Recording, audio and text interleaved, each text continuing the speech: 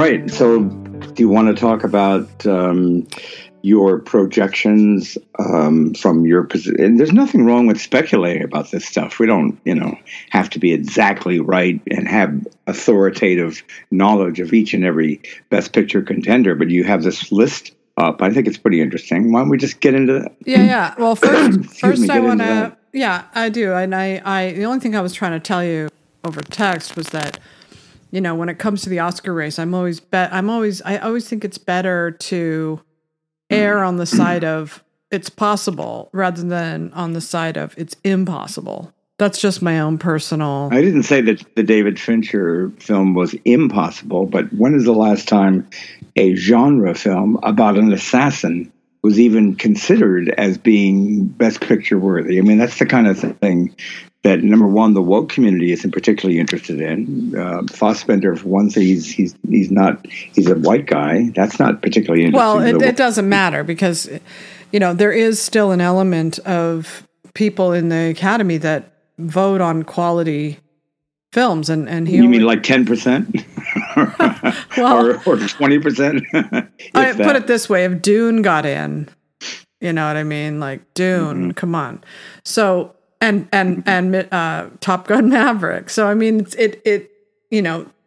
we're just talking about nominations. Top Gun Maverick, as you know, had a compelling narrative, being that it's a movie that almost single-handedly saved exhibition, at least as far as the summer of. I know, but trust me, that was a pretty compelling narrative. I know, but as a fan of David Fincher's, to put it mildly, I can promise you that they will not pass up his movie with 10 nomination slots. Give me a break. But it does turn out to be quite the competitive year, which is really surprising.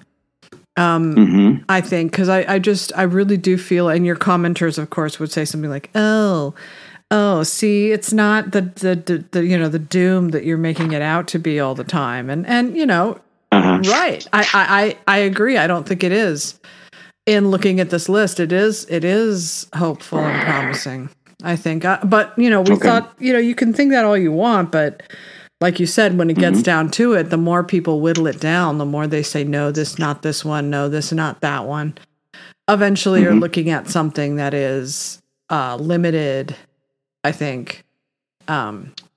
Anyway, so before we get into that, I want to... Go ahead. I'm sorry. It's okay. I you just got back from Cannes. I want to hear about it. And, I want to hear what you thought of everything and, Killers of the Flower Moon and all that. Okay. Yes, I will tell you. And what was the general feeling there in Cannes? About Killers of the Flower Moon? Or just in general about movies and such? Well, I would say that the feeling was that it's wonderful to have a regular Cannes festival back. It's not compromised or diminished by COVID, and it feels like the way it should be. It was a good, rich festival, and I think people were generally speaking pretty pleased, with the whole thing. Mm-hmm. And I was certainly, I'm always frustrated. See, what we had to do this time, in order to save money, we got booted out of this beautiful place that we've been in I had been in for quite some time, years. And I won't go into the reasons why we got kicked out, but it was not my fault. Anyway, the long and the short is that we basically chose a very nice place in the Palm Beach area, which is on the right side of the huge crescent, the Bay Crescent of Cannes. And it required a 25 to 30 minute walk, which is healthy and good and no problem. But it did mean that, that I somehow, between wanting to file at least 4 or 5 stories a day, I couldn't quite get to some of them, and I should have gotten to them. I'm always, I always manage to somehow miss the big award winners, and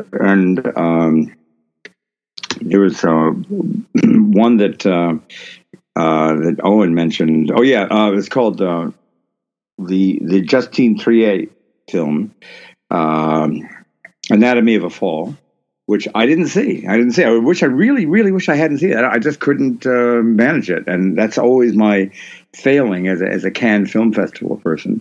And I didn't see Fallen Leaves, which seemed dreary to me, and I just sort of made the spot call that I would write instead of watch it. I did see most of the other films that I think really had it big time. Particularly, and the one that I think I know is going to be absolutely worshipped and loved by the Academy, and that's the Pâte aux Feux, the otherwise known in France as the Passion de Dodin Buffon. It's magnificent foodie movie, and everybody's going to just love the fuck out of this movie. It's really great. I mean, it's one of the few moments of times in Cannes. Actually, the only time when I really felt, all right, this is a home run. There's no question about it. When I went up to a young guy who is does a regular YouTube, assessment of the Oscar scene. Is that Oscar experts guy? Yeah.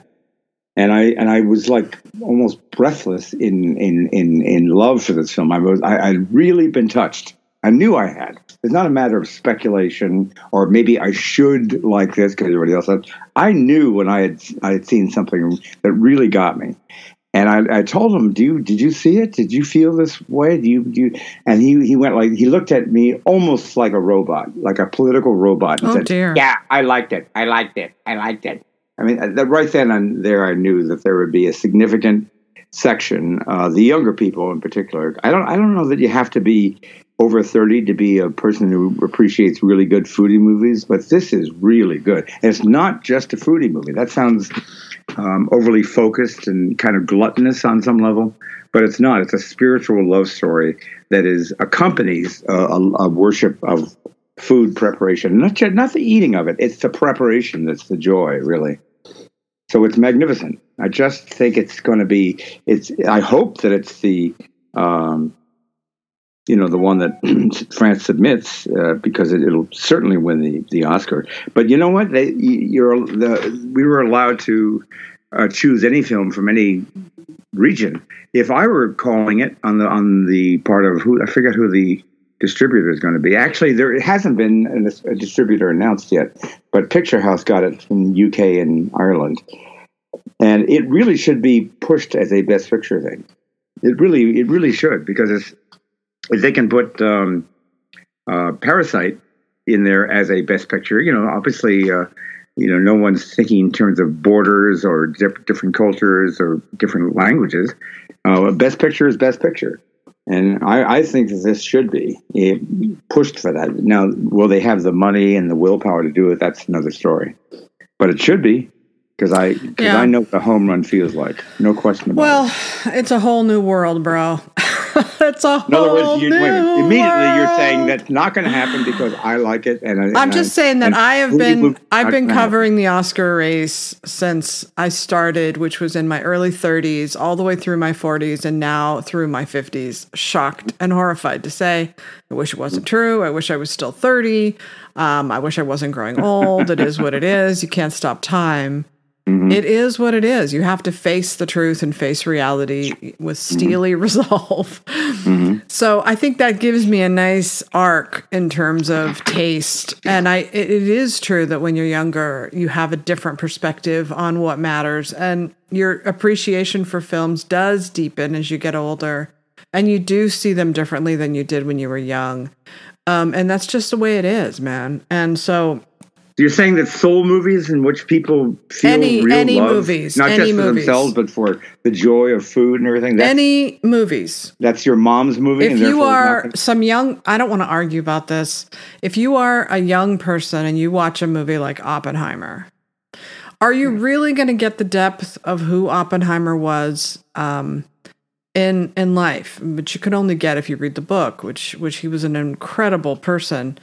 And you have to kind of have lived life to really understand it and really appreciate it and really get all the nuances of that story. What it meant to be a communist in the 1930s, what it meant to be a communist sympathizer, what it meant to be a scientist, a physicist, someone on the cutting edge, what it meant to be someone who was, explorative and love and sex and all that. And he was an amazing human being. Like, people do not exist like that anymore. They just don't. And so how are you going to know that if you're young? You're not. You're going to come at the movie like a young person would. Like, oh, do I like this movie? Is it interesting? But you're never going to have the depth of feeling and the depth of understanding that you would have when you're older, because you understand more, you know more about life, you've lived more, you have greater appreciation. So if I'm interested in seeing it, I can't wait to see it, but I know that as a person now in my 50s, I'm going to appreciate a movie like that a lot more than I would have in my 20s or my 30s. It's just the fact of the matter. It just let me just address one thing about Oppenheimer. I don't know, and I have not read a version of the script, and I don't know how it plays finally, but I do know that I've been told and heard from others, and that's not authoritative, that the Japanese annihilation that happened in Hiroshima and Nagasaki in August of 1945, which is the fruit of the whole, Oppenheimer atomic bomb project that happened in New Mexico throughout the war, and the Trinity explosion of July of 1945. That's what happened. That's what led to his devastating, guilt about having created so much devastation and death. And, I am become death. I am the destroyer of worlds and so on. So that's what was behind it. I'm astonished to hear that in this very, significant movie about a very hugely significant thing, that they don't even depict what happened in Japan. It's just alluded to verbally or something. I don't know this, but this is what I've been told. And I'm astonished that he would blow that off. I mean, it's not a personal, Oppenheimer should not be a film about a man's crisis of morality, about his having second thoughts about his own essence and how, is he a good man or is he a bad man? It should be about what happened horrifically to God knows how many tens of thousands of Japanese citizens. That should be part of it. You can't hundreds of thousands. Hundreds, okay. Before we get to that, let's just finish up on Pot-au-feu. Right. So I'm going to reevaluate my Pot-au-feu because it's directed by An Hung Tran, who's from Vietnam. Yes, that's correct. He's the one who directed the very well-respected The Scent of Green Papaya, which was a long time ago, the 90s actually, mid-90s. I think that definitely takes this up a notch in terms of whether or not we think it's going to get in. I think that because he's not a white person, and therefore they want. Okay, all right. Well, anything that gets it there, that'll be great. I think I think it's a little Drive My Car-ish. Although I didn't get that vibe out of Cannes, but it does seem like it could be. And I'm not saying like all Asians. I'm just saying like sometimes there's a movie that people have spiritual connections with, and nowadays that is never a movie with just white people made by white. It never is.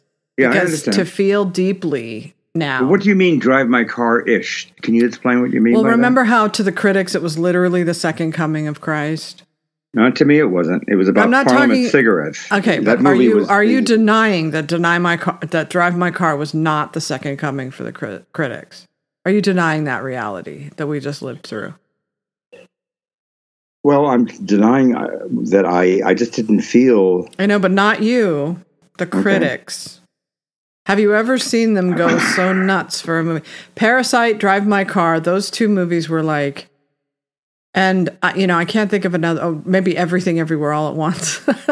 Yes, they're all Asian. I'm not saying, I'm not trying to allude to that. I'm just saying that, I'm not saying that, never mind. It sounds so stupid to say. I'm not saying that, they're going to go for an Asian movie just because. I'm saying that they might consider Pot-au-feu because he's a Vietnamese director more than they would. If he was just some, French white guy, they wouldn't care, probably. Well, you're probably right. But it is, now this could be, are you saying it's a negative because it is about two French white people in the late 1800s? That's when it's set, in about around 1885. No, I'm not saying that at all. I'm saying that unless it has some identity thing factored in. I get that. You're right. Then it's definitely, it's just not going to resonate with them. And the reason for that, I think, is that the way people are defined online is they wear a movie or a book or anything or a political candidate like a badge, like an identifier. Right. Who am I online? I'm the person who likes this movie. Right. I'm the person who likes Oppenheimer. That means I'm very conventional. I'm picking the white guy movie, right? If I'm a person who likes, say, Past Lives, I'm someone who's interesting and eclectic, and I have this other kind of taste, Or, they identify with the movie, like they identify with A Star Is Born, or they identify with, Parasite, or whatever it is. And it's so extreme to them. Like, remember when Matt Neglia cried because his dad didn't like Everything Everywhere? Everything Everywhere. Yeah, I remember that. Yeah. No, so that tells you that it's on a different level for them than just a movie, right? That there's something connected to who they are when they... Okay, well, this is a movie about worship and love. It really, really is that. It's not political. It doesn't, nobody gives it, even thinks. It's set in the past, but you can feel the aliveness of it very strongly all the way through. And you just fall into this, and it's very enrapturing to watch these wonderful dishes being prepared silently, by the way. No music, no distractions of any kind. And you're really, you're a very skilled chef. I've seen you at work. You know what I'm talking about. It's wonderful. It's the eating isn't the thing. It's how it's prepared and the care that you put into it. It's a very spiritual. No, I'm excited about it. Believe me, I can't wait. Of all the movies coming out, and I should have put that on my Best Picture preview, and I didn't. So, well, we naturally are accustomed to French language. Why would we put it as a Best Picture? But when you have Parasite winning, which was in Korean and by a Korean director, why do we have to think like that anymore? Right? No, we don't. It's just it will need advocacy. It will need people pushing it, and if they do, then it has a really good shot. And also, will depend on whether or not, like, it's already a very crowded Best Picture race. Let's just look at the ones that I wrote down, and then we can look at your list. I have Oppenheimer, Killers of the Flower Moon, The Killer, The Holdovers. Like, right there, those 4 directors, and then Napoleon. And I mean, these are like literally my favorite directors. Yeah, me too. Alexander Payne, David Fincher, Martin Scorsese, and Christopher Nolan. Like, what? And then if you add Ridley Scott and Michael Mann in there, like, that's it. That's, for me, that's like the whole thing. I wrote a thing about how those guys are too white, and there's going to be a rebellion amongst the Clayton Davises of the in a journalist world anyway, and they're going to be not comfortable with all those white guys making all these allegedly, apparently, possibly excellent films. So they're going to be a very strong effort to bring in women first of all, and certainly people of color if possible. And so that's why I think that Past Lives, certainly an Asian woman, made that. That's right in there. It seems to me. Yeah. I don't know a first thing actually about Emerald Fennell's film Saltburn. I think it's a period thing. I think all I heard was it was a black comedy. Well, let me finish the whole list, because I just very sloppily derailed the train. Okay. So let me just go through the whole list for the listeners. Right. Mm-hmm. Oppenheimer, Christopher Nolan. Killers of the Flower Moon, Martin Scorsese. The Killer, David Fincher. The Holdovers, Alexander Payne. Napoleon, Ridley Scott. Ferrari, Michael Mann. Poor Things, Yorgos Lanthimos. The Color Purple, directed by Blitz the Ambassador or Samuel Bazawool. Yep. Next Goal Wins, Taika Waititi. Maestro, Bradley Cooper. Pain Hustlers, David Yates. I just threw that in because it sounded Oscar-y to me. I don't know if it. And then White Bird, Mark Forster. Leave the World Behind, Sam Esmail. Can I ask where the Forster came from? I looked at the art for it. You know that Mark Forster, good soul, but he hit it once in his life. I know, but White Bird is a Holocaust movie, so. Zone of Interest, Jonathan Glazer, and Dune Part 2, Denis Villeneuve. I didn't put these in any particular order. I probably should have. I understand, yeah. Dune should probably be a little higher, although... Why, do you think? Yeah, I don't know. It's just Villeneuve and Dune. Who's going to get excited about that? The way I put this list together is I didn't go around looking at I looked at your list, but I didn't look at many other predictions. Right now, I'm trying to get out of the consensus of groupthink. So I just went through the list of movies that are coming out, and I looked at the studio, I looked at the director, I looked at the plot, I looked at the stars, and I thought, okay, which movies do these sound like they're going... are going to be being pushed for the Oscars, you know? And then I divided it, because then I picked 3 movies by women that there's Barbie, Greta Gerwig, Past Lives, Celine Song, and Saltburn, Emerald Fennell. There might be more. Those are the 3 that I plucked out. Right. Okay. All right. So the movie that Twitter is pushing hard is Past Lives. That's the one that they seem to really be in love. Yeah, that's a pretty broad consensus, and that goes all the way back to January, Sundance. And there's no question, yes, that is a consensus, at least as far as your progressive Twitter folk. Yes, absolutely. Did you see it yet? I'll tell you what, it opens this weekend, and I thought it would be naturally in my neck, because, but it's not. It won't be there until next week. So I'm considering, I don't see why not. It'll be fun. I'm considering going into Manhattan tomorrow and catching it, just to not be too late arriving. Oh, wow. It's certainly playing in town, but it's just not playing out here. Big deal, right? Yeah. Yeah. I haven't heard the internet film Twitter talking about any other movie except that. Okay. That's good. So I'm very much looking forward. It looks like a very nice, mature, kind of a brief encounter type thing. I don't know where, obviously it's a love story. I don't know where it goes or how, I'll obviously see that soon enough. But, can I just go over what I regard as the 10 actually likely films to be Best Picture nominated? Yeah, but you have to explain that you're dumping Air, and what was the other one? Well, I'll tell you what I'm dumping is definitely the Yorgos Lanthimos. He doesn't make Oscar films, for one thing. What? And another, it was bumped out. It didn't show up in Cannes. That tells you something, at least. I just don't believe it. I mean, if Color Purple, because it's a people of color musical, that might be an inclusion. I'm not saying it won't be.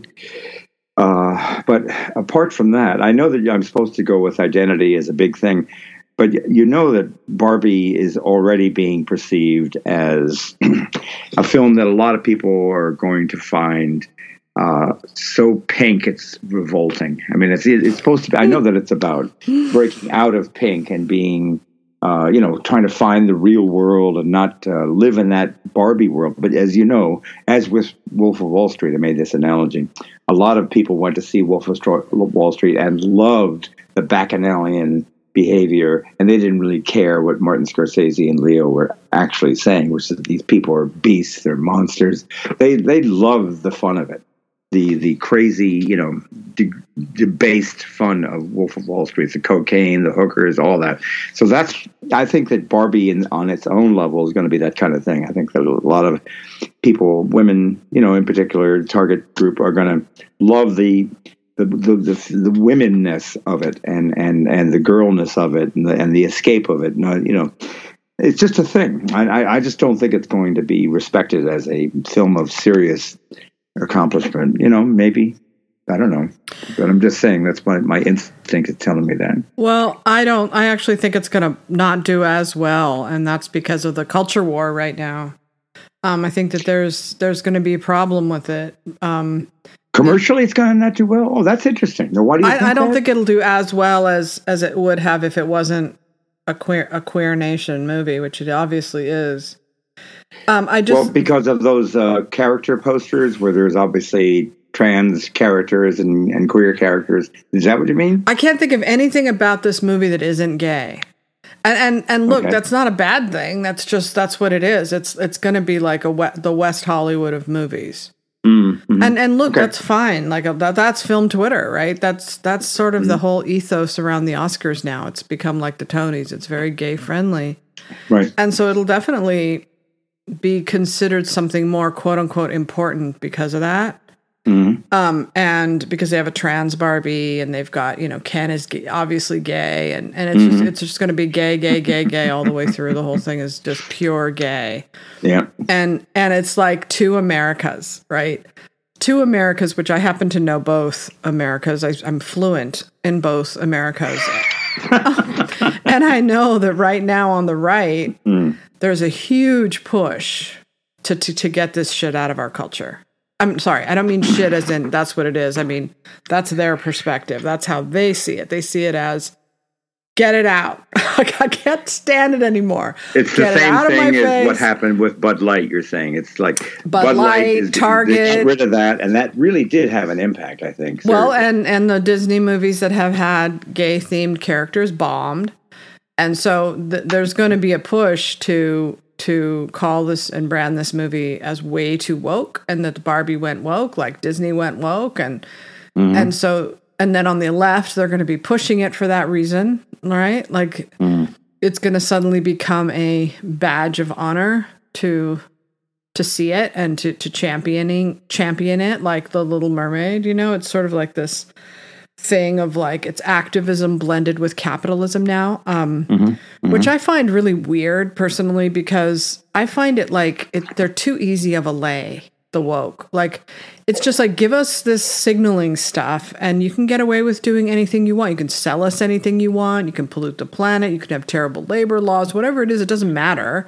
Because as long as you're signaling your virtue with this woke stuff, we'll let you get away with anything. Right. Just about anything. Correct. They are very, very willing to go along with pretty much anything. You're right. And conversely, on the other side, we have this ESG capitalism, which gives every corporation gets an ESG score, which means that, and if they are labeled a toxic company, then advertisers won't advertise with them because they don't want a lower ESG score. So tell me what the ESG stands for.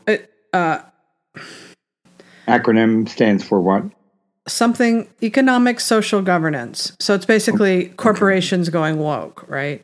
And what they do is part of it is they say it's for the environment, but it's also identity. It's also LGBTQIA, because all they, if an activist complains or something, as the trans community is really good at doing, they will force them to start enacting their laws. And unfortunately, we have a government that is supportive of that and is kind of micromanaging, subverting, getting around the First Amendment and the Constitution, using corporations, private companies to do that, like they've done with the social media. So let's take, for example, Matt Walsh's film, What is a Woman?, which the big brouhaha on Twitter yesterday was the Daily Wire, which is Ben Shapiro's site that has Matt Walsh as one of its contributors. He made What is a Woman a year ago. And to celebrate the anniversary of that, they chose the first day of Pride, which to the gay community would be considered obviously offensive, to make a deal with Twitter, wherein they signed an IO that said Twitter was going to pay them. They said mid six figures. So what would that be, like 400,000, something like that? Okay. To air What is a Woman on Twitter yesterday, right? So all of a one-time thing or a continuing thing? It was just going to be like streamed on the day with commentary and stuff, so everybody could watch it for free. Okay. Because they're basically like, I'm telling you, they're going to war, right? Both sides are going to war with each other. So, and here we get this Twitter thing that happened. So all of a sudden, Twitter watches the film, which you've seen. It's not that big of a deal, that movie. So it's a very sensible film. It's a very sensible. If you say that, you're regarded as a radically deranged person, but it's very sensible. He went to great lengths, I think, to make it so that people couldn't call it hate speech. Like he deliberately tried to make it as inoffensive as possible for that reason. So Twitter sees it and they say, no, the deal is off. We're not going to show the film. Forget it. We're done. We're not going to show it. We don't want the money. We're not going to play the film. And they say, okay, fine, you can air the film on Twitter, but we're going to demonetize it. We're going to, we're not going to allow people to share it. We're going to label it hate speech. And wait a minute. Elon Musk Twitter said that this is the big scandal that happened yesterday. So, but the story's not over. Yeah, no, I usually alert you to these things, but I didn't. And so it was this big thing on Twitter. Everybody freaked out and got really mad at Elon Musk for it. And then by the end of the day, Elon Musk fired the head of his trust and safety part of his company, or she resigned, one of the two. And he tweeted out the link to the movie himself and said every parent should watch this. And he said consenting adults have a right to do whatever they want, but we can't be doing this to kids. To his 140 million followers. And then they lifted all the warnings on the movie and everything.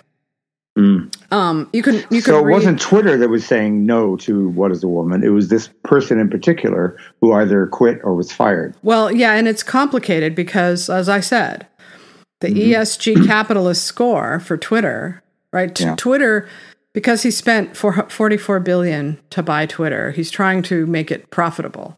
And to make it profitable, he needs advertisers. And the activists are really good at boycotting, silencing people. Not boycotting, but silencing them using their advertisers. Meaning they took Tucker Carlson off the air because they couldn't keep they couldn't make any money from companies like big pharma companies or other companies that wanted to advertise on Fox because he was on there and they refused because the activists had done such a good job of telling everybody not to advertise on Fox because of Tucker Carlson's show, right?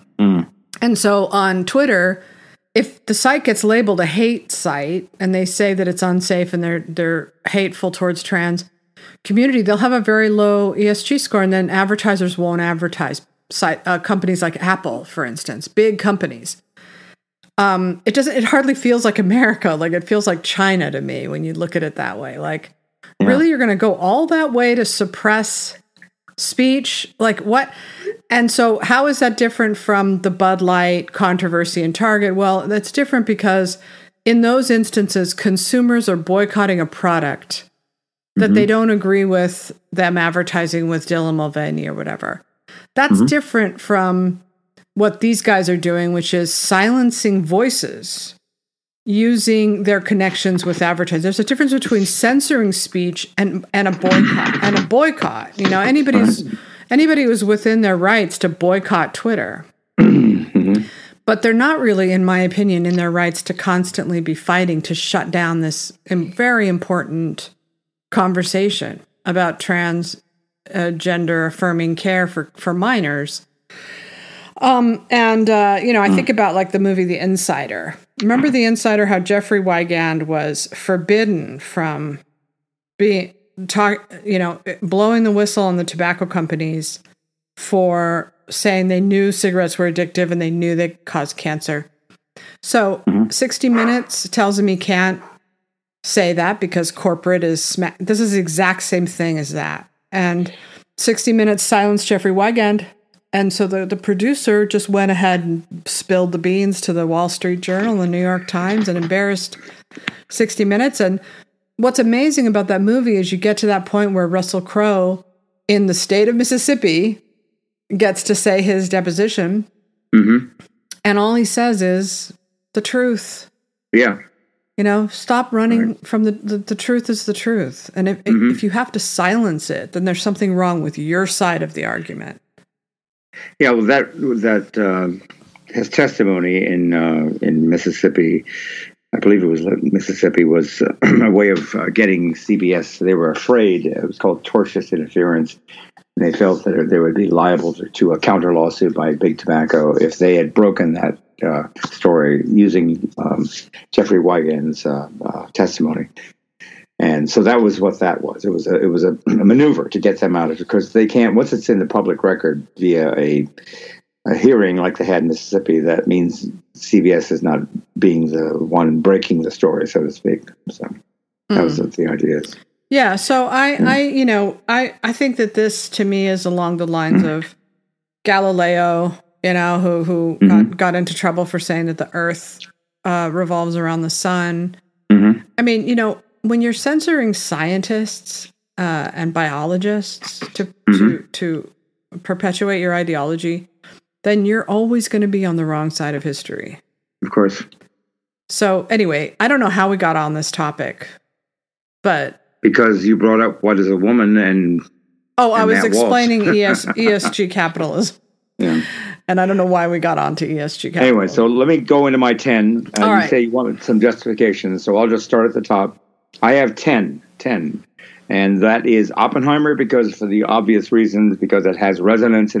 But I'll tell you what, the last time that the general public really felt the presence in a chilling and very unnerving way of nuclear weapons was way back in October of 1962 during the Cuban Missile Crisis.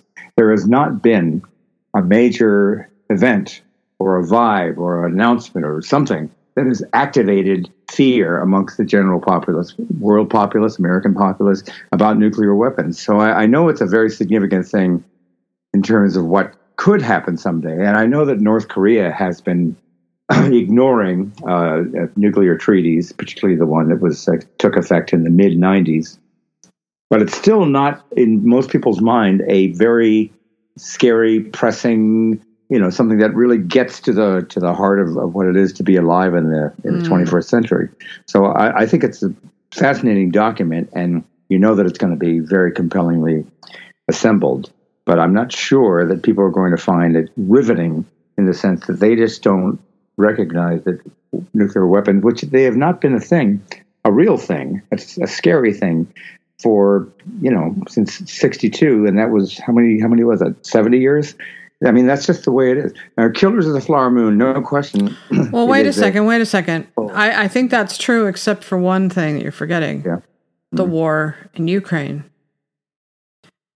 That has brought nuclear weapons back to the forefront, as people are worried that there is going to be an actual nuclear war. We don't have to get into all that politics of it, but just that, Putin has threatened to use nukes. And so it's important for people to understand what that means.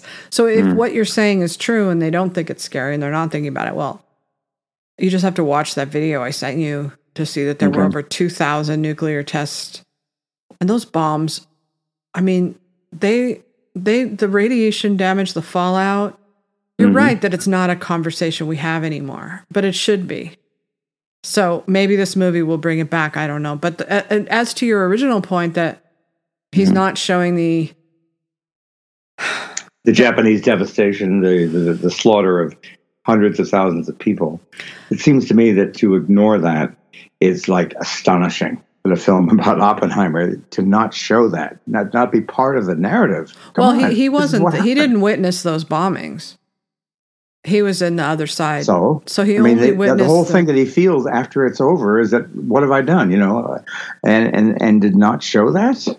It has to be depicted in some way. I mean, it's just. I don't know how they're going to depict it, but I would think that he can't win in that, because if you show it, it's going to be like that Detroit situation. People are going to be very offended, especially Japanese people, that they would be making a movie about this and showing it. And I mean, they're not making a movie about the Japanese devastation. It's about the creation of the device that led to it, and about the genius who was leading the team that put it together. It's a man of the Jewish history, and who was looking to defeat Nazism and Axis powers. So it was, we could get into a whole thing about that, but basically it just seems extremely I think you're placing judgment on it without having seen it. I don't think of course, right. That's why I'm saying I don't know, but I've been hearing, and I don't want to say it's anything more than speculation or hearing or secondhand or whatever, but that it doesn't go there. It doesn't go to Japan. So, the man was destroyed. He felt like he had really done something horrific. Oh, I know. I'm writing the book right now. I have 10 hours left. Right. It's like a 37-hour book or something. You were listening to it on the drive back from your latest drive? I have to say, it's one of the most interesting, engaging books that I've ever read, partly because he's just such a fascinating guy. everything about him. You just want to dive into his life and get to know him. And I wish that I could have met him. He's so cool. And I happen to be doing a Google search because he just was all over the world, lived all over the world, very sophisticated, very intelligent, very well read, loved poetry, loved art. He's just, he was very, fashionable and he used to give away all of his belongings. So there's this great story of him meeting this woman on a train platform. And she's standing around looking at all the luggage and she sees this pair of suitcases that stands out from the rest. And she's like, wow, whose are those? And then he goes, oh, those are, of course, Oppenheimer's. He was just a man of a certain taste. He was, and so he went to New Mexico when he was young and he stayed in the mountains and he fell in love with the mountains and he got this little cabin called Perro Caliente because when he saw it, he said hot dog. And so they called it that, this little tiny cabin in the mountains. And he would go there all the time. He would ride horses. He would camp. He would just live this wild life. And I was searching online for that. I was like, Perro Caliente, I want to see what that looks like. And I happened to find a Flickr site that was run by his grandson, Charlie Oppenheimer, who looks exactly like him. I was like, wow.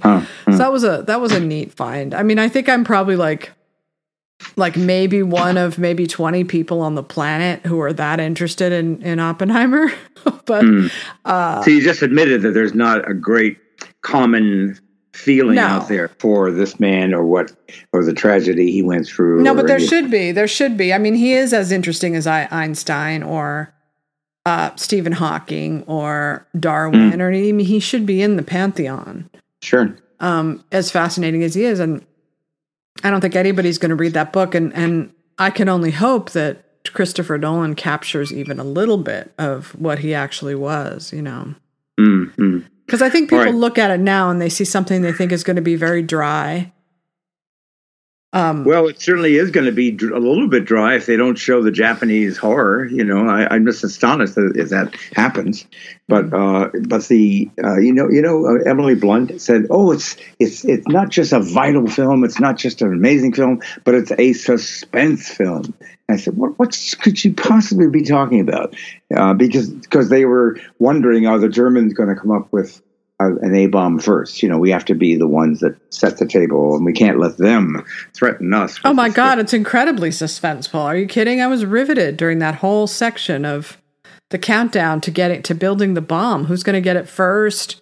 And does the book say exactly what stage of progression the Germans were? I mean, how close were they to having a device? Well, the first important thing you have to remember is that the fog of war, you have to take yourself back to a time when Americans, people worldwide, were living through something that nobody could, like Hitler. Come on, that's like the Manson family. Like, who could have ever dreamed up such a scenario that this would be what you were fighting?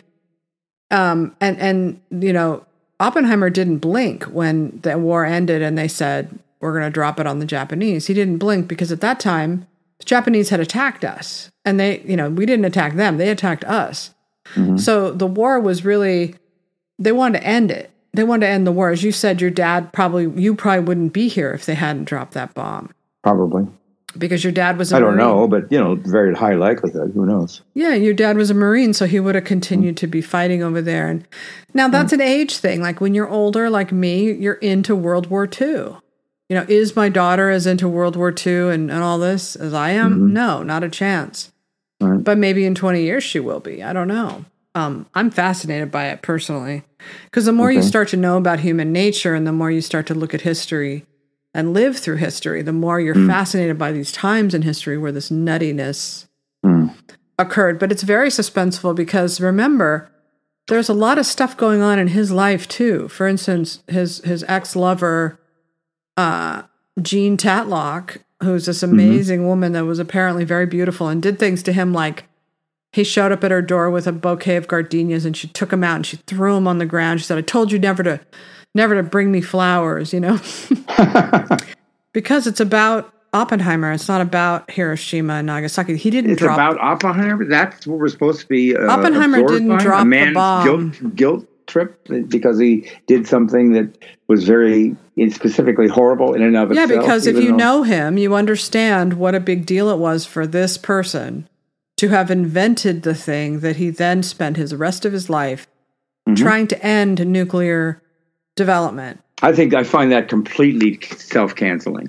A movie about the creator, the genius behind the creation of the atom bomb, which ended the war and saved God knows how many American lives because there was no invasion of Japan. That's a very significant thing. And to have it be mainly about the man's psychological, I think if you want to make a movie about if you want to make a movie about World War II, and you want to make a movie about the Japanese attacking, and you want to show Hiroshima and Nagasaki, then you should do that. But I think if you're making a movie about Oppenheimer, you don't necessarily have to show that part of it.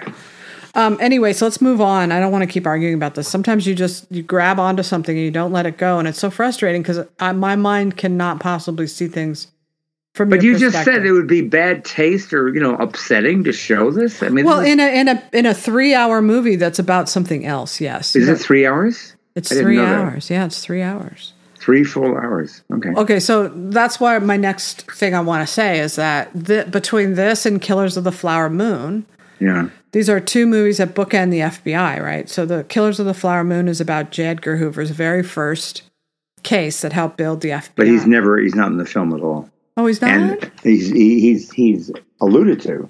But Jesse Plemons, who is the representative of Mr. Hoover and the nascent agency that the FBI was, he appears only in the last maybe 70 minutes, something like that. Once he comes, that's when the movie kicks in, and then you start to get involved again, because the bad guys, principally Robert De Niro's character and Leo DiCaprio's conflicted bad guy, Ernest Burkhart, that their days are numbered and they're going to get popped for this. But until Jesse Plemons arrives with the FBI team, it's a very well put together. Scorsese is such a superb filmmaker. He really, knows how to just stitch it all together just so and make you feel. But it's not a great film. It's a good one. There's no question it's a good film. And I would be very keen to see it again. But I can tell you, it was not lifting off the ground for me and for others. I mean, people are trained to be very appreciative and in no way dismissive of a acknowledged master filmmaker, which is Martin Scorsese. But if you can only come from that place, if it's Scorsese's film, it has to be wonderful. It has to be magnificent. It has to be praised to the heavens. Okay, you can do that, but when people see it, they're going to go, okay, good film, very good film, obviously.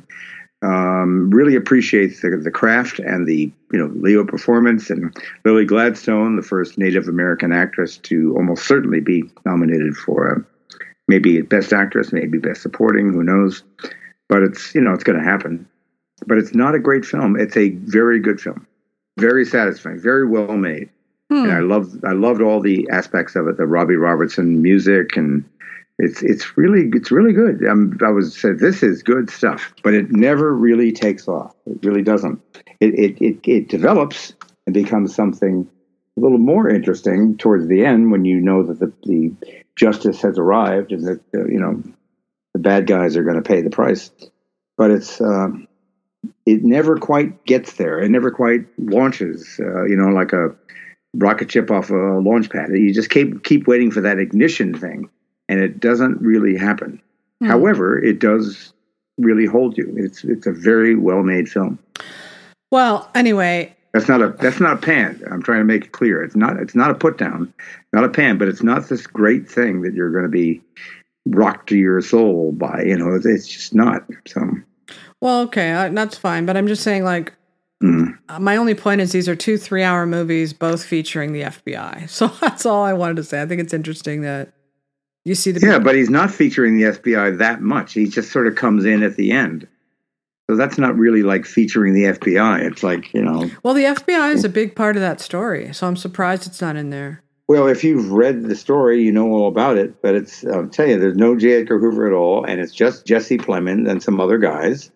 And they are kind of like the what's the TV series analogy? It's like the Mission Impossible team. They're a team of guys doing the right thing, and you feel, well, finally, okay, justice is finally taking shape, and it's a satisfying thing. So what's the first part? Just all the murders, or what? Yeah, all the murders and all the opportunity and all the money around and all the resentment that the natives feel about the Native Americans who have like richer than Croesus.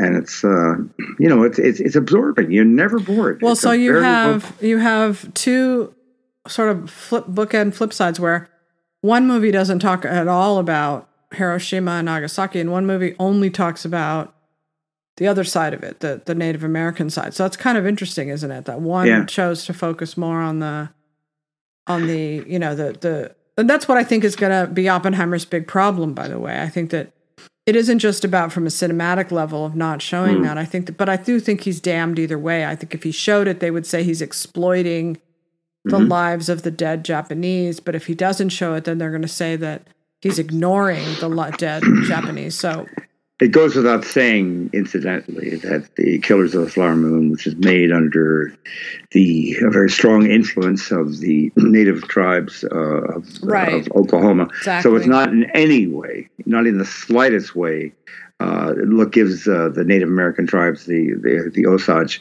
any kind of side eye at all. I mean, it doesn't even ask what they think about their wealth and like who's handling it well, and is this a good thing or a bad thing? Are we hanging on to our tradition? It's all part of it, but it never, it's just they don't have the freedom to be irreverent. Well, yeah, and it was an expensive movie, and they didn't want to offend anybody. They didn't want any cancel culture thing to explode. Right. But I can see how, I don't know, we'll have to just wait it out. Okay, so read me the rest of your 10. Well, definitely the holdovers. And remember that Alexander Payne's film was shown at last September's Toronto Film Festival to buyers, and the reaction was borderline euphoric. And I was so excited about what I had been told. It also screened privately. Maybe it was a research screening, come to think of it. It was screened in Santa Monica prior to the Toronto showing to buyers. And it was no question that this is Alexander Payne back in that groove that we all like him to be in, something that's eloquent and well acted. Paul Giamatti returning. So it sounds like a really good package. So I hope it is. I really do. I'm so worried that he's gonna be, sort of defensive of the accusations against. Remember, he got into all that hot water. I just feel like once that happens to an artist, they feel reflexively defensive of themselves. And then, well, maybe, but he didn't. It never came to anything. No, but I know, but it does affect their work often because they just don't want to hear it from people. But I love Alexander Payne movies. Yeah, me too. Wonderful. He can when he's on his game. It sounds like he is on his game. So let's, fingers crossed. The next one for me is definitely Napoleon, which is, Ridley Scott can be. He can be at sort of not in a great mode, but in a very good mode. He's always efficient. It's always a sweeping thing. The thing about Napoleon that will make it or break it is, of course, what is the take on the guy? Are there any parallels to current concerns? I don't know what the focus is, other than it's going to be a beautiful, sumptuous, epic treatment of a fascinating character. So how can that not be, I have to pageant level alone? So. I have to research that. I don't really know a lot about that story, Napoleon story at all, believe it or not. I know I'm a history buff, but I've never really gone into that, so I don't even really know what war he was fighting. He was a world-class. Let me just turn this off. I'm sorry. He was a world-class dominant figure who wanted to basically rule a good portion of the civilized world, and he came very close to doing it, and he was obstinate. And but what era is this? The 1700s? Yeah, his time it was basically when a young man in the 1780s, 90s, and he peaked the late 1700s, and he was deposed and sent off to the island of Elba, I think sometime in the vicinity of 1813, 1814. Then he tried to have a big rebellion again, and then he was sent to another island in the St. Helena, I think it was called, and he died sometime around 1820 or something.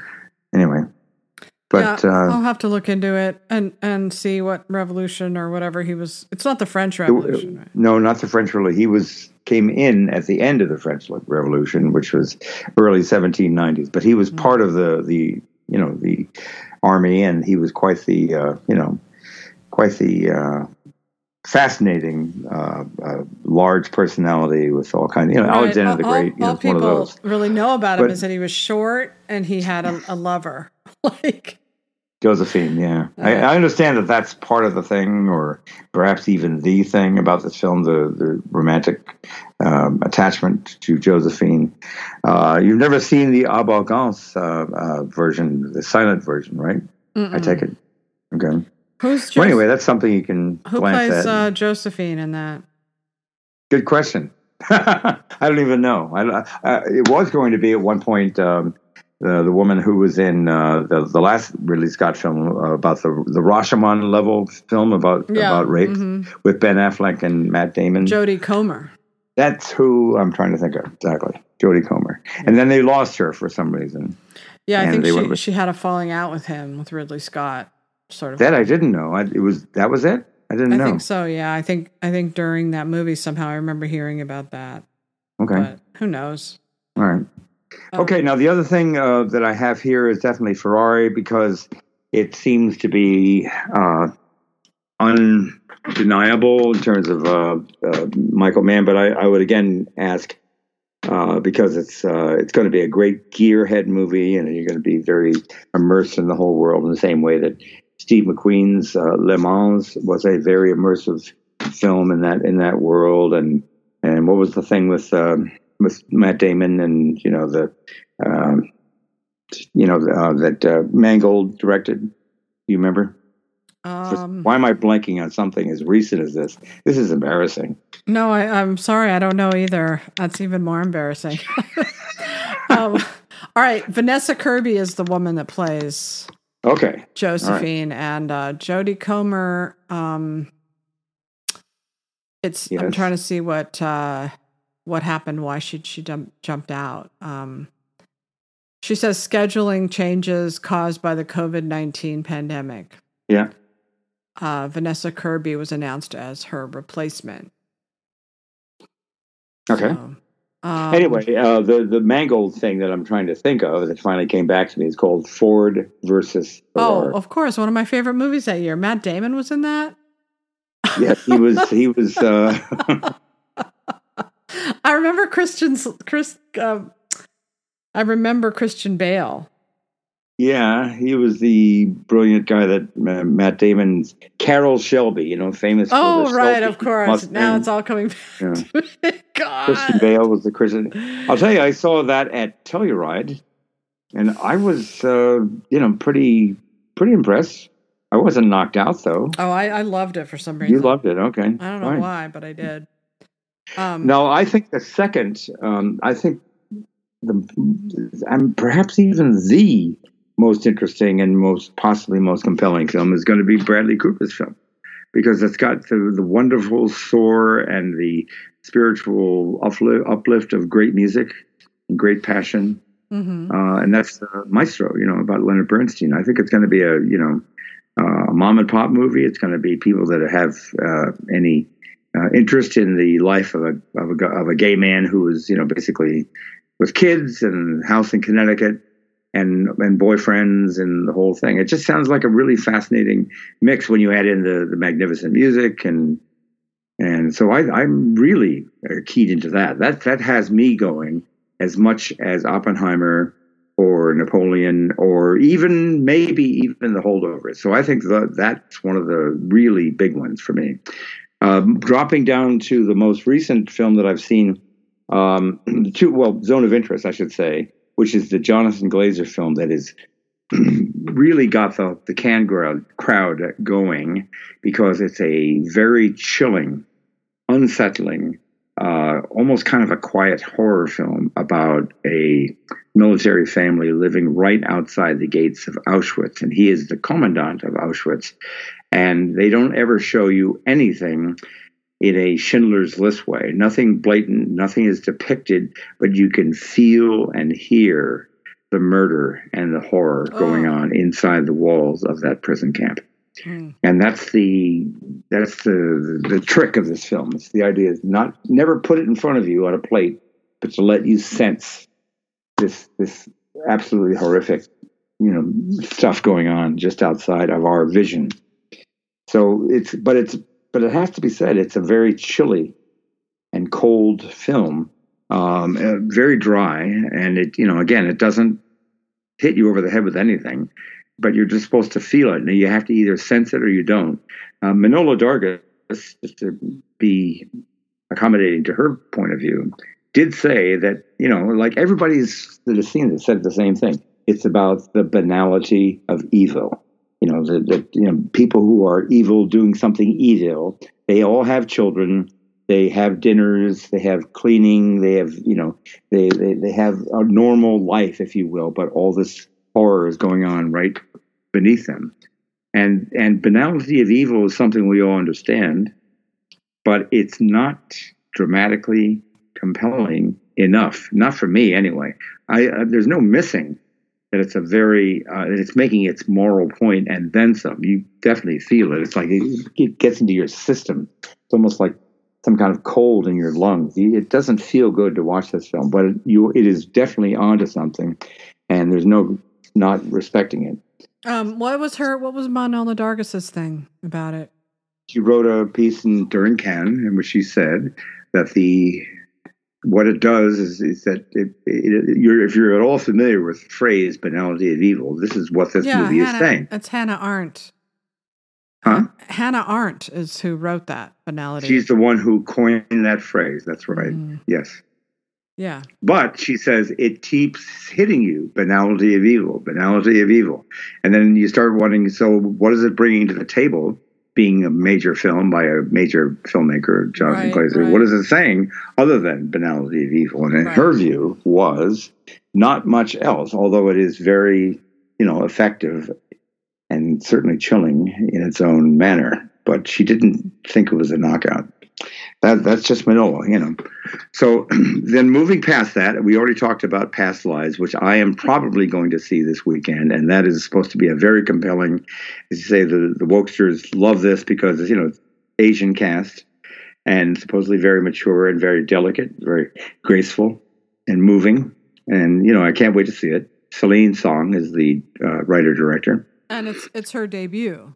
And it's her debut. She's presumably, that means she's fairly young. I don't even know, but I'm guessing she's, late 20s or something like that. I don't know.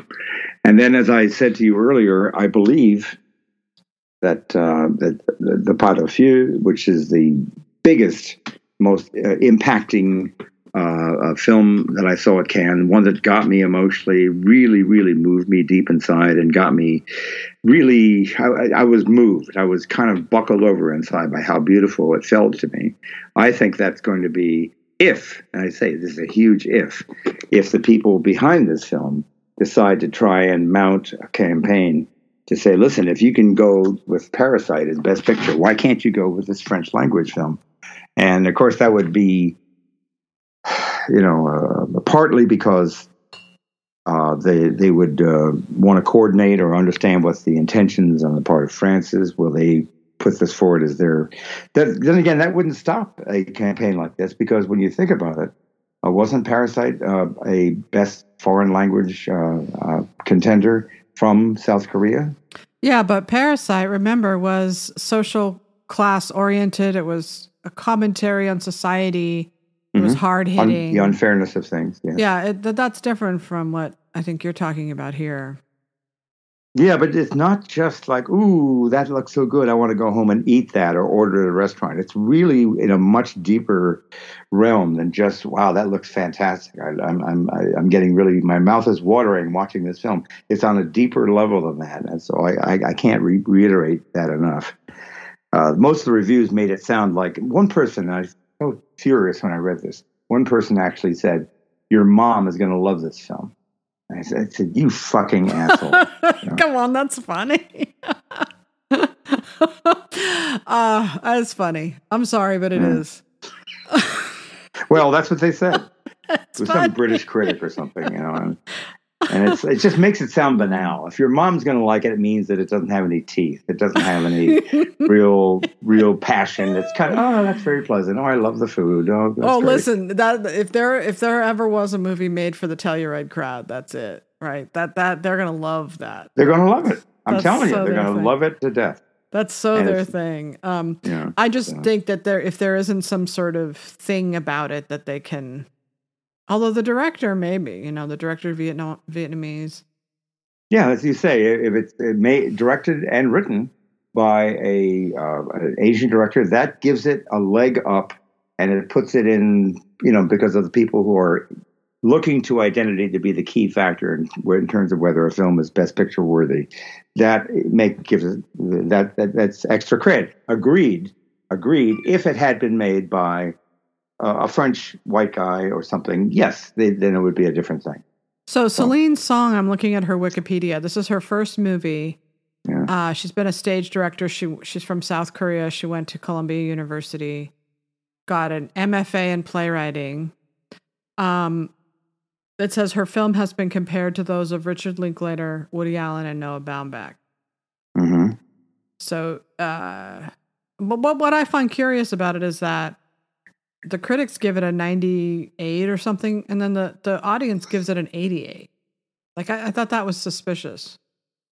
Because it's still really, sophisticated people seeing it that are reviewing. It only has... You're saying that the Sundance audience gave it an 88?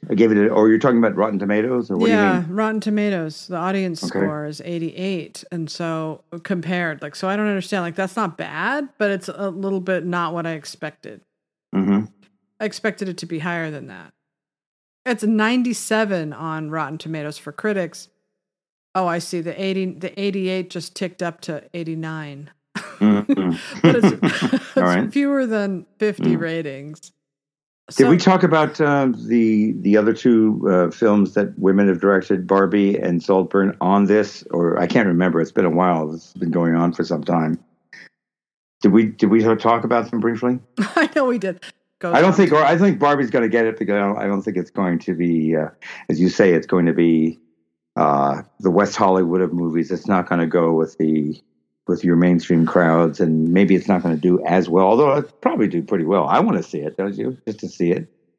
Yeah, I guess I don't really want to because. So I mean, I will. I'll force myself, but there's this kind of attitude that the quote unquote woke have. Especially in the LGBTQIA community, which is this kind of glassy-eyed euphoria. It's like everything is bubbles and rainbows, and everybody's really happy. And aren't we so happy? Yeah, we're so happy. It's so great. And I don't get that. I'm always suspicious of that level of euphoria constantly in everything. So that's the thing about it that I look at and I go, I'm just too exhausted to even go there. But Saltburn, the premise is a college student, Barry Keoghan, becomes obsessed over a rich classmate, Jacob Elordi, who is from an aristocratic family. It is said to be inspired by the film The Talented Mr. Ripley. So there you go. I don't think so. Because Barry Keoghan is a weird-looking guy who's a character actor, and he's got this big bee-stung bulbous nose and little tiny eyes. I don't think so. I don't think he's charismatic enough to be he's the lead, right? He's the guy. He plays Matt Damon character, not the Jude Law character. Yeah, I understand. Jacob Elordi is the Jude Law character, but I don't know, and he's pretty handsome. I think it sounds great. I hope it's not political. I hope it's just a really good movie, but I doubt it. Everything's political now. So guys who look like Barry Keoghan don't get to be, they don't get to be in the elite levels. That's the whole point of the story, Jeff, is that when people like that are on the outside, that's what Talented Mr. Ripley. Well, but Matt Damon was in the outside also, and he was basically a pretender and a sociopath. But he looked the part. He could make it, and you could see how this guy could be part of that swirl of wealthy young people living in Rome and Capri and whatnot. No, I don't think so. I thought he was always the tragedy of that character is he was just always going to be on the outside. But he had the whole patter down. He had the look down. He looked preppy. No, people laughed at him. He was laughed at. Behind his back, yes. He didn't realize, but he was, at least you could imagine him pretending his way into that realm, maybe, Yeah, that's no, I believe, anyway. I think this is one of those weird things that you fixate on. I don't think that that's true about Barry Keoghan. I think he was playing that kind of character, but in real life, he's a pretty good looking guy. No, he's not. Yeah, he is. No, I'm telling you the truth. I know what good looking is. Too. I'm not just saying this to be an asshole. He is not anybody's idea of a conventionally good looking guy. He's not. Well, I happen to disagree with neither is Oppenheimer. He's a very good looking guy. Well, I see what you're saying. I mean, but I think he's an actor who can make himself look good or make himself look weird. I think that's what he is. He doesn't have it. And I say ixnay the Saltburn based upon Barry Keoghan right then and there. I'm sorry. I didn't cast him. It's not my idea, I know, but he's supposed to play the guy on the outside. Okay. Too outside because of how he looks. I'm sorry. He doesn't have that air. Well, look at Prince Charles. Prince Charles. Look at what he looks like. He looks like a upper class twit. Prince Charles. Prince Charles. You mean King Charles? You're talking about whatever. King Charles. He'll always be. Okay. Prince Charles, but but I'm just saying, like, it's not exactly a handsome looking dude, King Charles. Well, he's passable in that realm. No, he's not. He looks like Alfred E. Newman. He's not. And he's never been. That's actually kind of true. He's never been considered good looking. It's only because of Diana's genes that they get a break. If they only had if it was him and Camilla, can you imagine the offspring of them? Mm-hmm. Yeah, I can imagine.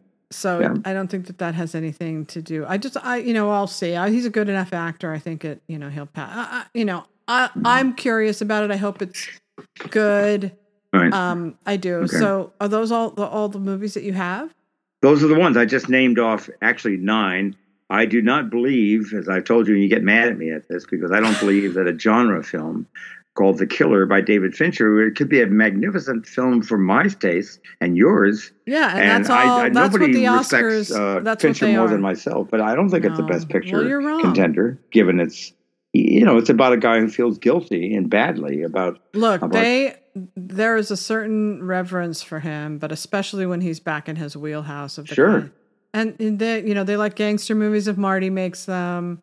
Like there is, believe it or not, shockingly, still a part of the Academy that still values actual great filmmaking. And now I'm not saying it's going to win. I'm saying that with 10 nominations, there's zero chance. I mean, I know of David Fincher's work. He doesn't make terrible movies. So it's going to be good enough. It's going to be one of the best of the year. I already know that. Can I say something that you told me about Mank, which is that you were, before I had seen it, before it had gotten around, you were telling me that Mank really knows what it's doing, and it's really the cat's meow, and it really is, it's really it's going to ring the bell. And I didn't say it was going to win and I disagree. I do think it worked. I think it's a genius, incredible masterpiece. I didn't like Barry. I didn't like Gary Oldman. Gary Oldman. I really didn't like hanging out with that guy with his double chin and his pot belly and everything. He wasn't my idea of a guy I related to. I loved his wit and his brain that's why it would never have won Best Picture. Movies that win Best Picture are movies like Coda. I mean, it's like you have to dumb that shit way down if you want to win, and David Fincher's never going to do that. So it's not for everybody, Mank, but it was definitely for me. I loved it. but I watched it like 20 times or something. So Did you? I knew it a lot better than most people do. Yeah, of course. I always watch his movies a bunch of times because they're puzzles. They're puzzles, and they take a while to figure out. He does things very intricately, and he edits it very cleanly and takes a lot of time painstakingly editing it. And so if you try to, he doesn't make movies that are just like, Coda, where anybody can watch it and they're going to love it. That's just not what he does. So and he's been working on this movie for months. I haven't seen it. I haven't heard anything about it. Wasn't it shooting during the pandemic? Didn't they shoot a long time ago? I think so. But I mean, people thought it was going to come out last year. So it's already been. So that tells me that he's really working carefully on it. And I know for a fact. Interestingly, nothing. I would have felt that would be a nice way to have a big debut. Cannes would have been nice, but they didn't. Yeah, I don't blame them for that because Cannes, it's a make or break kind of situation. If you put it out there early and it bombs, then you have to make up all that. I think it's going to go to my.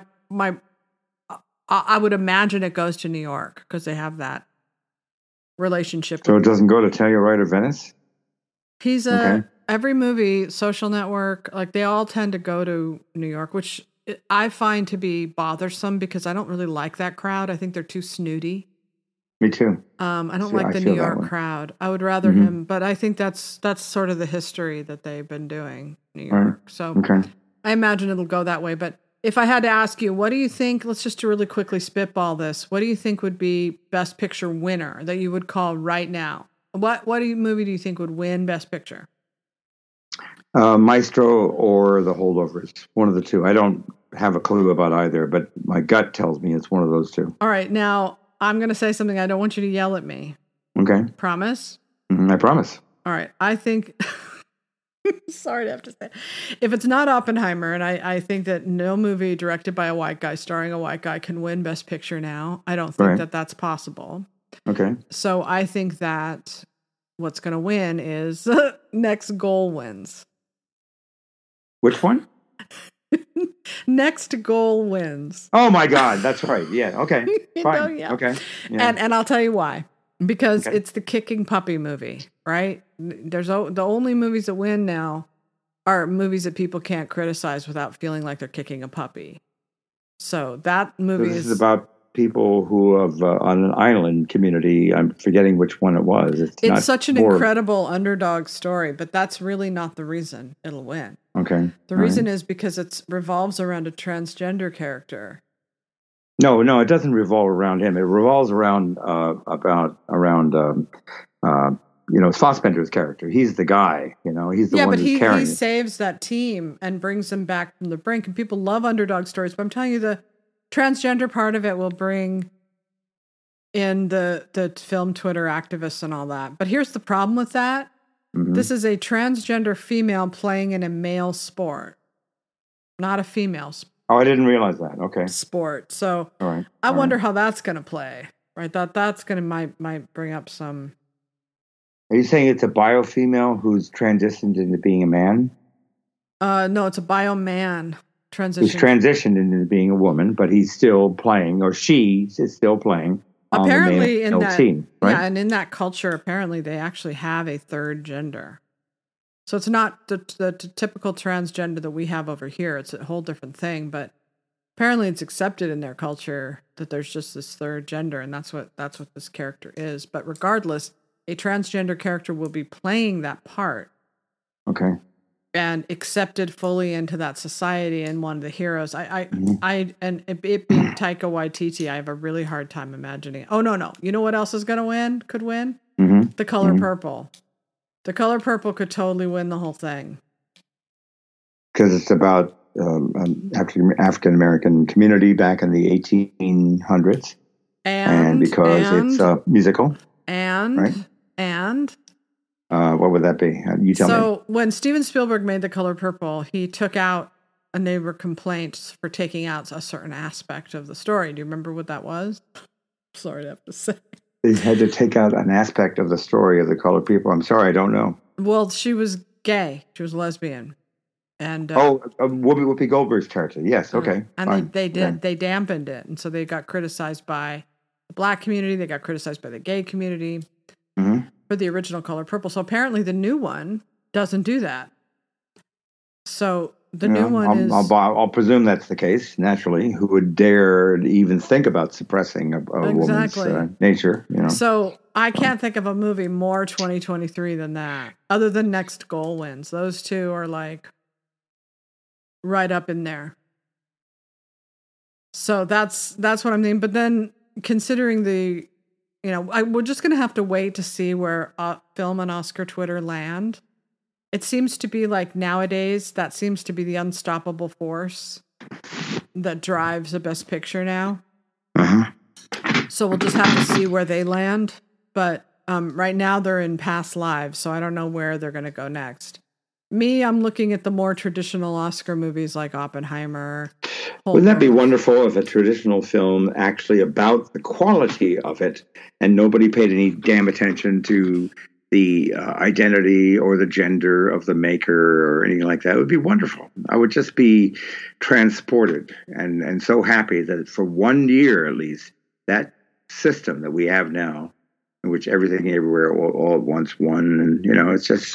But I have to say that the Academy's always been like that. I mean, before this, you and I were complaining about Social Network not being able to win over King's Speech. Like, they've always been about touchy-feely, the heart wants what it wants. Yeah. They've always been about like what makes... My friend used to say they like to vote for what makes them look smart, what makes them look good. And they've only just transferred from one kind of movie to another, which is the woke stuff, identity-forward movies, because it makes them feel good, like they're doing something good with their vote. So they've never really just picked the best movie, right? They think they are. But ultimately, time proves that very rarely do they actually pick the best film of the year. Sometimes they do. But a coda is not going to last. Nobody's going to give a shit about. But on the other hand, people do love that movie. So what do I know? I mean, as we speak, people are telling themselves, I'd like to see again just for the fun, of the pure joy of it. I'd like to just watch Coda again. No, they're not. You know anybody that actually would say that? No, but I know that if anybody tripped upon it and watched it, they go, yeah, that was a good movie. But in a very generic, that was a cute kind of after-school movie kind of way. But it was like Crash. They didn't want to admit that, but it really was what Crash was. Crash was a movie like that. Because it had that fake death at the end and everybody cried. Right. And it was moving and it felt important, and it just doesn't stand the test of time, those kinds of films. But they do win Oscars. Let's end this very long discussion with my quoting a passage from a Sasha Stone piece. All right, but we've only gone for 126. We've gone much longer than that before. Much longer, I know. You're just bored with this conversation, I can tell. We got to wrap it up. I thought it would be an interesting thing to wrap it up with this passage that I'm All right, go ahead. It's hard to argue against the idea, which is we're all familiar with, that identity matters more than anything else now.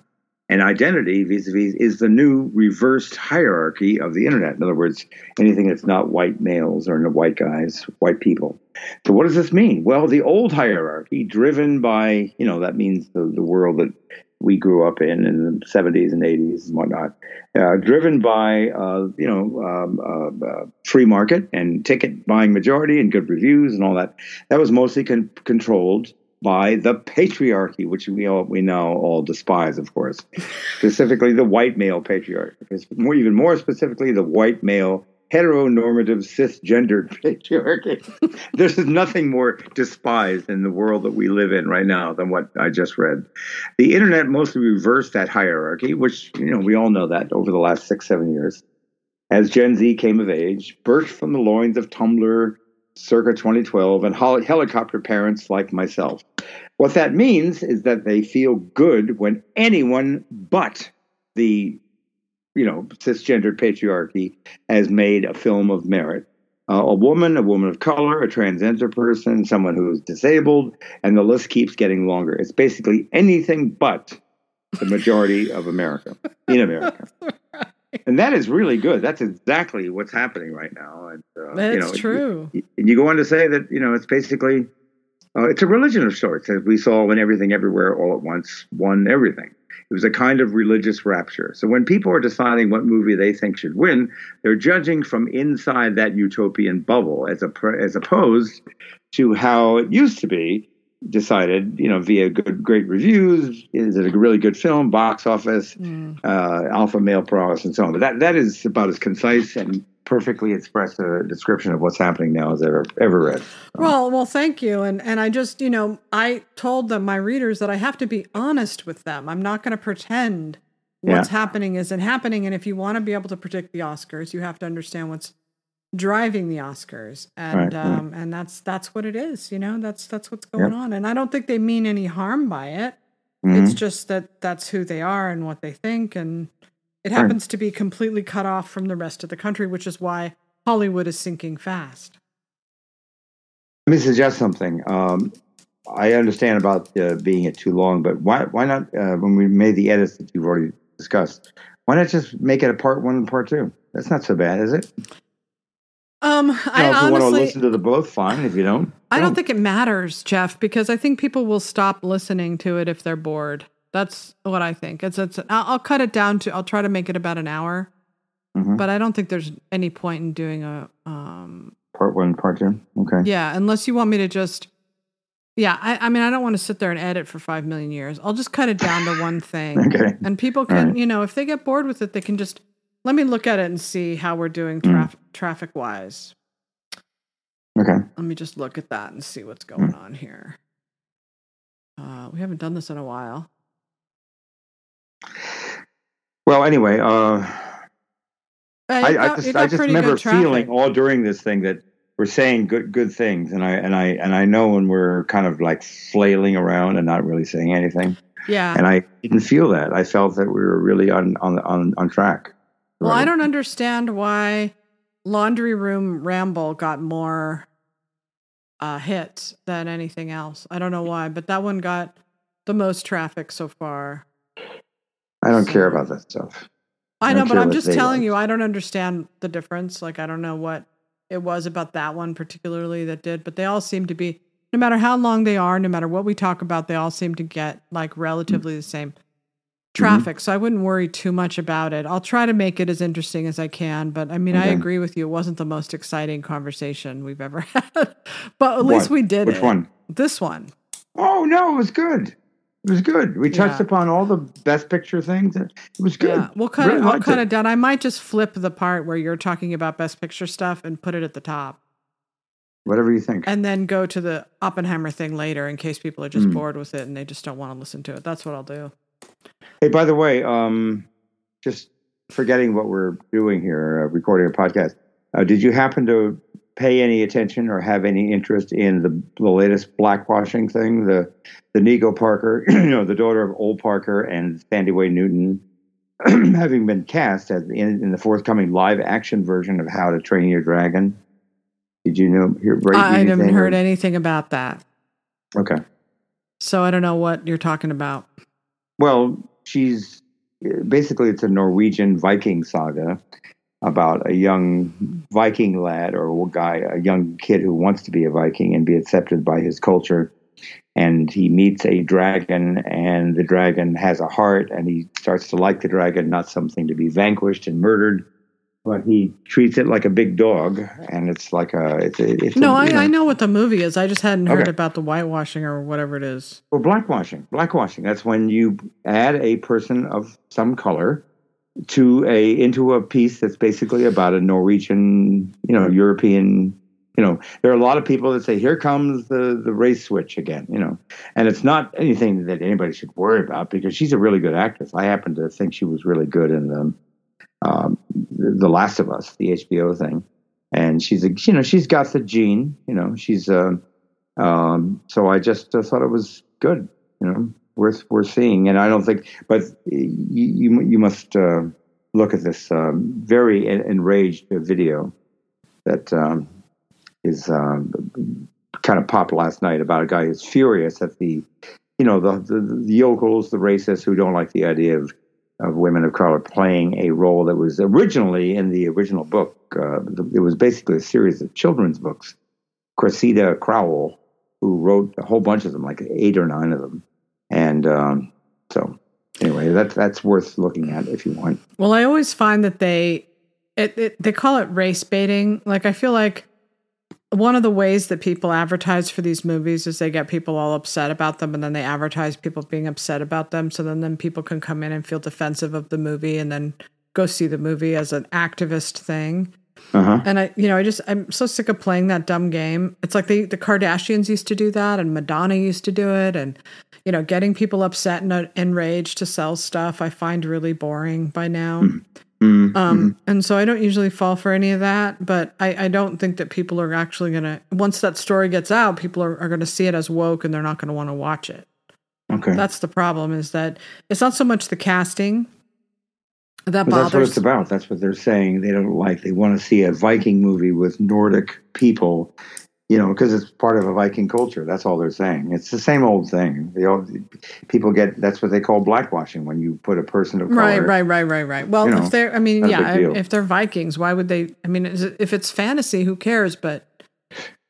Well, is there any basis for any fantasy at all? Basically, if you had a fantasy about a culture called Wakanda in Africa, and you suddenly decided to have a white emperor of Wakanda or a white queen, wouldn't people say, what the fuck is this about? She's not from Wakanda, But it never goes the other way. It never goes the other way, as we know. It couldn't and can't, and that's the thing. Is like, to them, their whole universe is about the hierarchy, reversing that.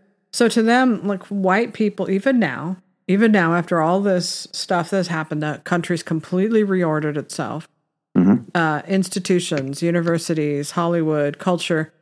Even now, they're still saying white people, even the poor guy who lives in, a small town in Ohio, who has nothing to look forward to except buying a dose of fentanyl, that he has more privilege and power than Michelle Obama. Mm-hmm. So, that's the reversed hierarchy, because he happens to be white. It's the weirdest thing. Yeah.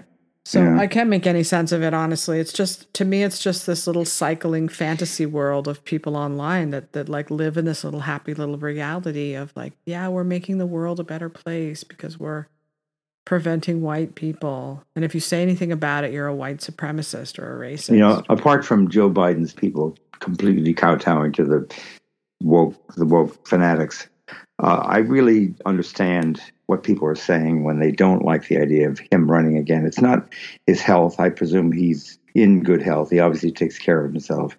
They just don't like the idea of an 82 or an 83 or an 84-year-old running the country. I'll cut this out of our podcast, but I just want to say that I really like Bobby Kennedy.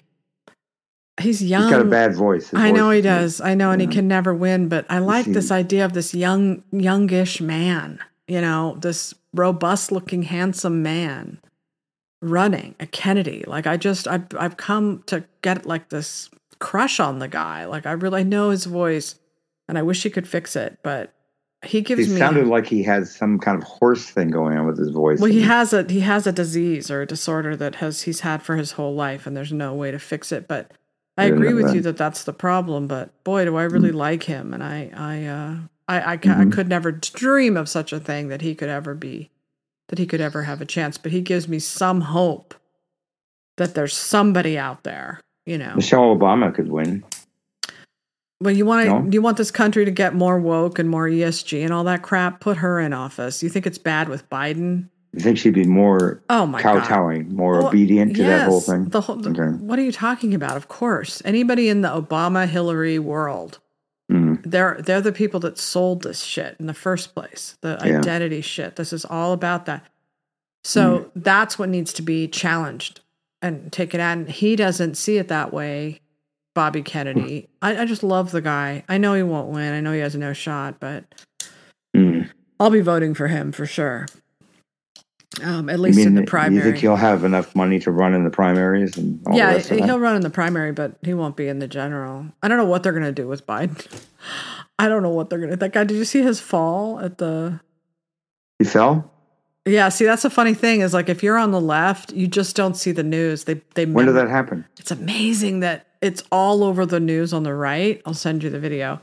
And it doesn't make it on the left. It's so shocking that that it just is memory hold. The last thing that happened when he fell was the bike thing. That was like a year and a half. No, this is at his commencement speech.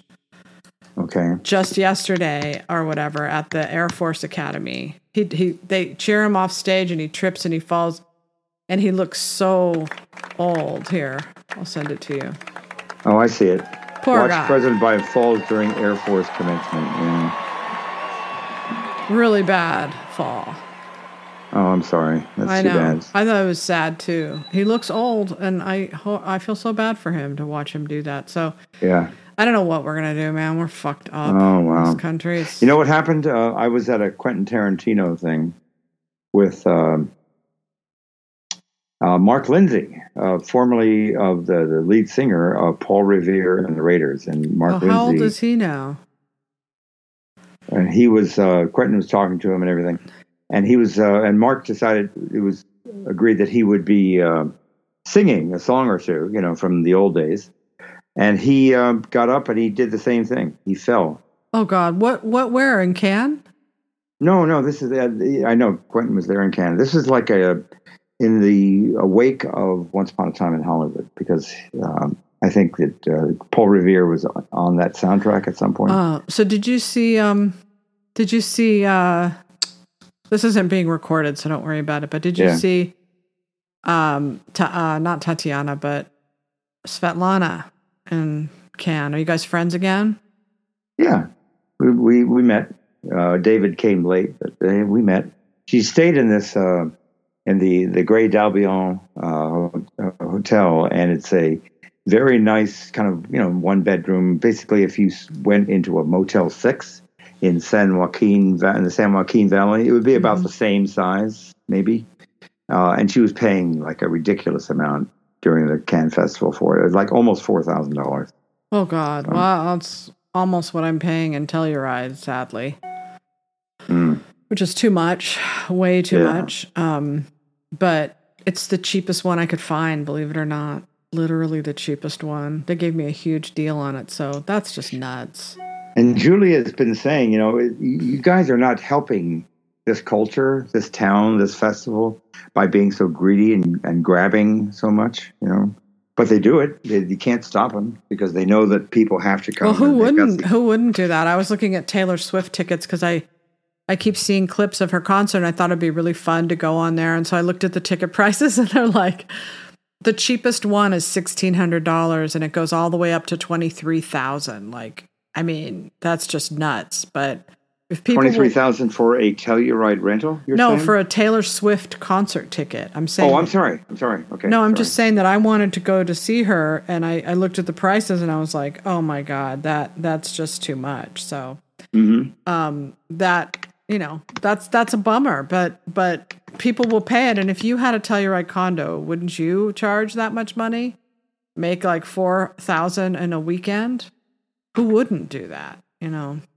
I'd like to say that I would like to show some limits and not be ultra greedy, but if I knew I could get it, and then nobody would be saying anything one way or the other, you'd do it. I hate to say it, but yes, I do it. Yeah, we didn't get into all the stuff about World War II, about Truman and Roosevelt and all that. I guess we'll have to just save it for next time.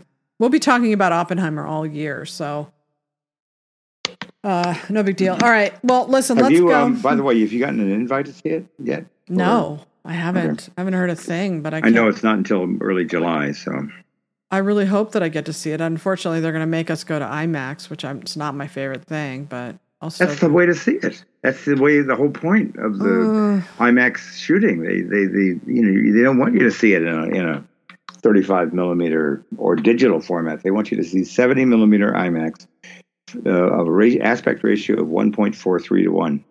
Well, good for him. Good for Christopher Nolan for keeping movies alive. Isn't it funny that him and David Fincher were up in 2010 too, together, and King's Speech won that year?